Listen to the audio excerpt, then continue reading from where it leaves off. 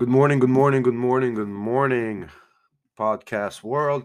It is your boy, Darko Josipovic, and this is the Dark Sons podcast coming to you with another episode. How is everybody feeling out there today? It is, what day is today? That's the beauty of life when you're just living with these high energies and you feel like everything's falling into place. You kind of forget the time frames. Time is illusion. It's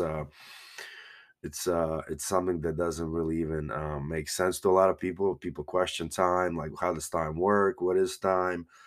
I'm still trying to figure it out. I'm starting to believe in more of just time is just using nonsense. All these, like, you have to be at a certain time and we're always on some sort of a schedule, but time is an illusion, and I feel like you're in your own time. It's like the Matrix. We're just we're going through our own phase in time. But yeah, I wanted to kind of talk to you guys a little bit about I had the transition of these cycles of me having dealt with anxiety, dealt with depression. For you guys that don't know, this podcast is all about mental health advocate. And what I'm typically trying to do here is use my life scenarios and things that I've had to go through throughout the entirety of my life, and just kind of shed some light on how mental health played with that, how I've struggled with mental health in every aspect of my life, from work to home, to friendships, to colleagues, to pretty much everything. So that's kind of what we're doing here. We're kind of just trying to dissect that all and break it down and kind of just really simplify how it all resonated with me, how it affected me, and then in hopes that somebody out there in the world actually feels the same way. And that's kind of the premise, the goal of this podcast is really just to kind of reach out to some people and share some stories and get some stories in return. So I appreciate all you guys that's been listening. Like I said, I've had people reach out to me already just a few episodes in and just kind of want to tell me some things that they felt comfortable with, things that I was saying that they were feeling, and that really just kind of makes it all worthwhile for me. I love that. That's what I'm in it for. Thank you guys so much. But to kind of get back on track, what I was hoping to talk a little bit about today is kind of like the times that I've went through an anxiety battle, went through some difficult times in my mind where I was just feeling hopeless and I wanted to kind of end it all, and I was just lost in my own world. And then I would bounce back from that. That was happening quite a bit. Like I would bounce back and get a job, and keep a job for a little bit. But then I was in a cycle. I would keep a job, I get bored. I don't know if I know there's a lot of people out there. I've talked to a couple of my friends that they'll get their dream job, and 6 months, a year into it, they're just kind of like, okay, is this it? And then they're just like literally having to go back out into the work world, find something else again that gives them that energy, that initial feeling. And then you get out there and then you learn the job, you get comfortable, and then so I don't know if that's the way to do it. I don't know what the longevity of you going from job to job is. I'm sure the statistics are against you because everybody's like, if you're going to keep a job, we already know what job stands for. Job stands for just over broke. Just over broke. I learned that in the car business. That was kind of funny. And it really does make sense. A job will never, provide for you to travel 10, 15 times out of the year and take all these trips and have a lot of this free time because you have to be at a job. So there's expectations to that. There's people that own their own businesses, but I'm sure they work even harder. They probably play a little harder. But either way, life's designed on just kind of, having to work, having to pay for things, and that's just kind of the way it is. Nothing's free in this world. So everybody's having to go out there and get work. So hopefully we can all just find something that we're happy with. And I wasn't, I would find something that I was happy with and then just bounce right back and be unhappy. And then, so I was always in these 6 to a year to, something, the longest it lasts, the better. But I know it's just a matter of time before I bounce back into some sort of feeling of emptiness and worthiness, not worthiness, but worthless. I'm getting all my words screwed over here. But so what I wanted to talk about is my transition. I was working at a jewelry store with a close buddy of mine's, which helped me quite a bit. His name is Tony Sethi. Shout out to Tony Sethi and the Dr. Gold jewelry team over in Addison, Texas. If anybody's in need of some jewelry, I'm gonna just go ahead and give out a free advertisement marketing. I'm not getting paid for this, But if you do need some jewelry, if you want to pawn some jewelry, if you want to sell some jewelry, if you want to buy some diamonds, some designer jewelry, go see your boy over at Dr. Jewelry, Dr. Gold. This is not a paid sponsorship. I am doing this out of the kindness of my own heart, y'all.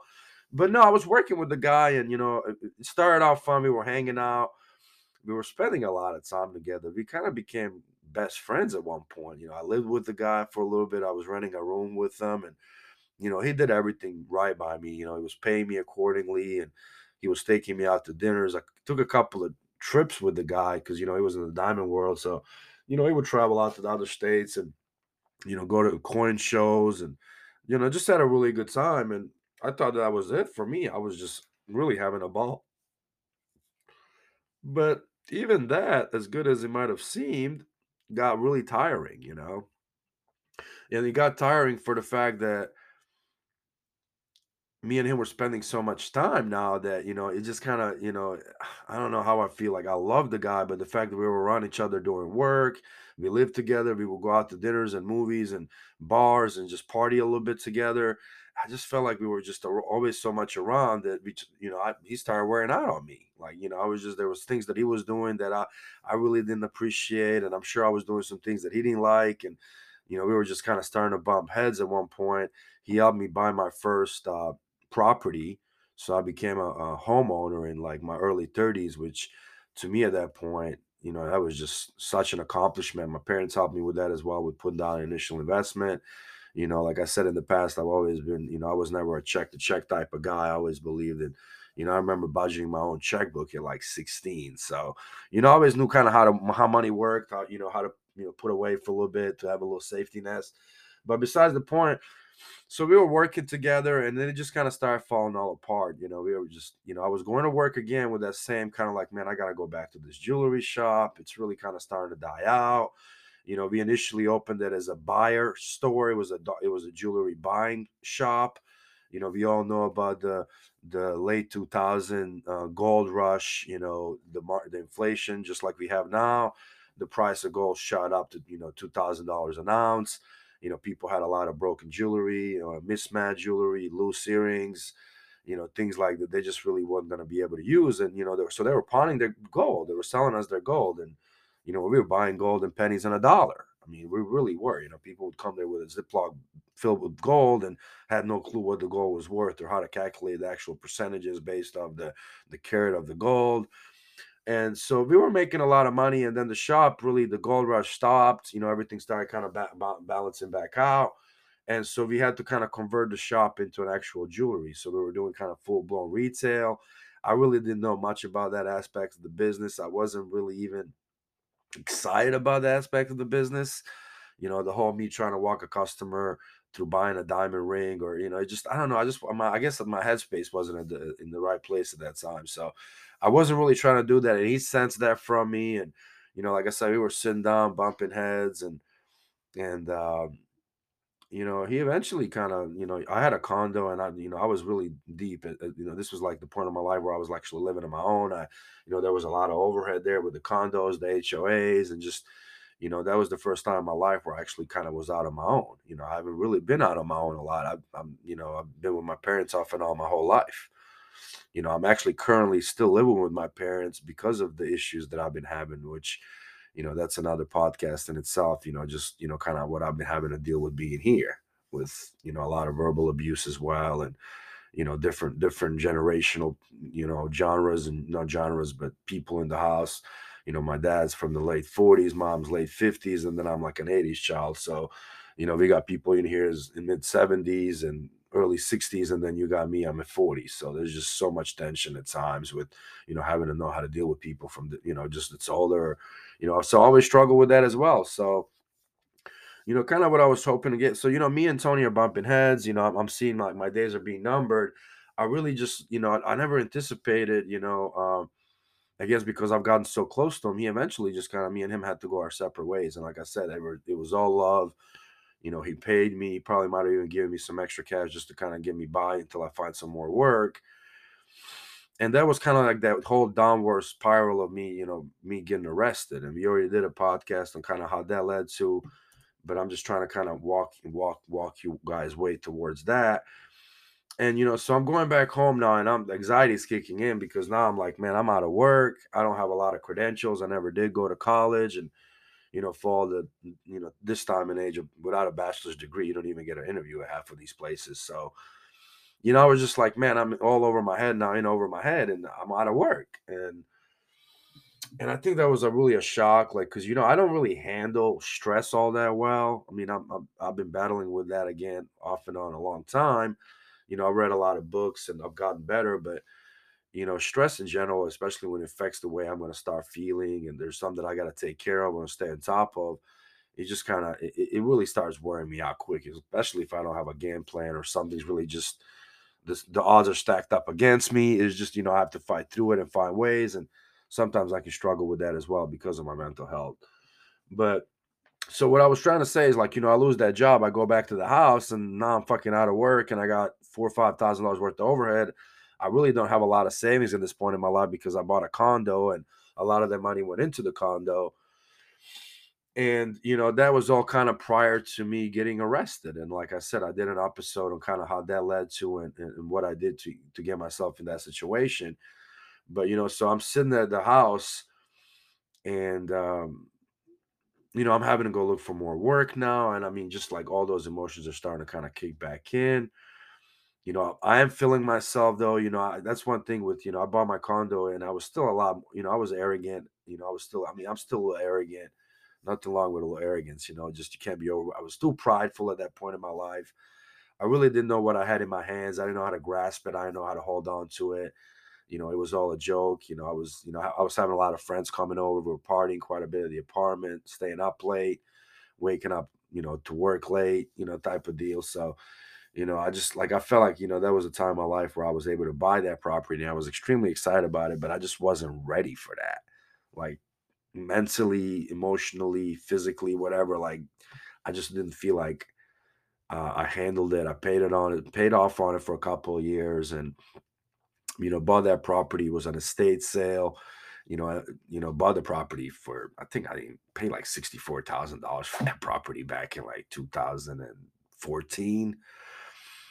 And yeah, that's when the real estate market was amazingly, it was booming. You can literally go out there and buy a two-bedroom house for $200,000, 2 3 bedroom house. I mean, um, probably even cheaper than that if you go out a little bit outskirts of the city.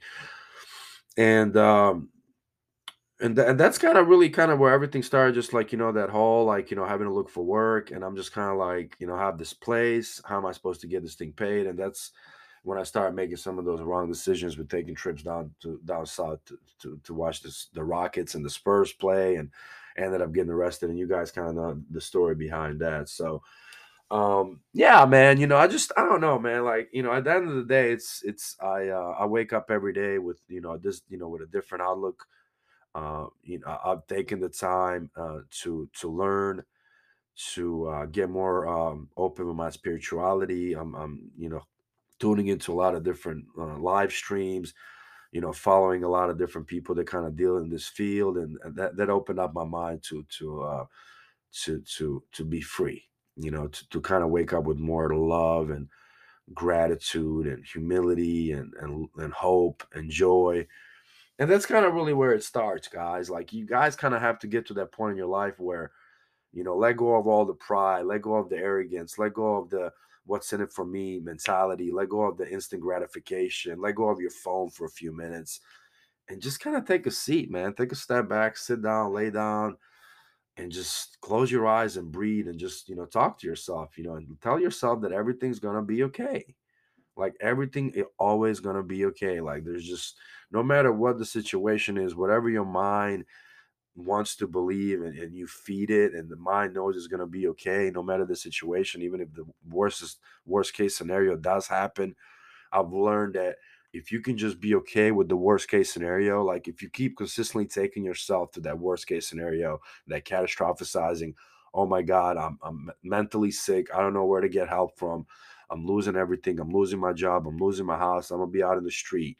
If that's the situation that you're in, but if you can wake up, and somehow, I know this sounds crazy, but if somehow you can be okay with that, And literally, if you can be okay with being homeless until you can get it all back together and fight through that process, then that's all that matters. Because now you can still wake up with some happiness because you kind of have some goals, and you know kind of where you're going. Just because you're out in tent city downtown Dallas doesn't mean you're gonna be there forever. It's just a little season, and it's okay. It doesn't matter how people feel and what people think. All it matters is how you feel and how you think and how you approach everyday life and how hungry you are to do better. And that's it. So if you can just start out, with some simple guidelines like that, just to go out, do the best you can. As long as you know you're doing the best you can rest your head at night knowing you did the best you could, and then go out to the game the next day and do it even better. So that's what I got, guys. I'm a little pressed for time. Like I said, I've actually found some more work that I'm kind of checking out, seeing how it all works. I think it's kind of one of those all commission sale programs. I don't know if it's door to door. I'm still trying to figure out. They're being really vague about it. So I'm sure there's a lot more to it than I actually even know. But I'm going to go in today and talk to them and kind of get it all out in the open, get some of my questions answered, and see if this is something I really want to pursue.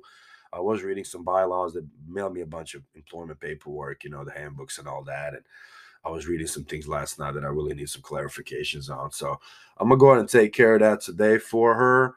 And you guys be blessed. This is gonna be one of the shorter ones today, but I wanted to just kind of get back on. I was feeling it. I was like, what do I want to talk about today?